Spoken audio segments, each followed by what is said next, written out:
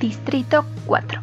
Su industria es la pesca, lo cual es útil para los tributos en los juegos, ya que tienen experiencia usando redes y tridentes, haciendo anzuelos y nudos, e identificando animales marinos comestibles. Estos tributos son criados para ganar los juegos, haciéndolos más fuertes y más capaces de ganar que un tributo promedio, al igual que los distritos 1 y 2. Este distrito cuenta con 6 vencedores.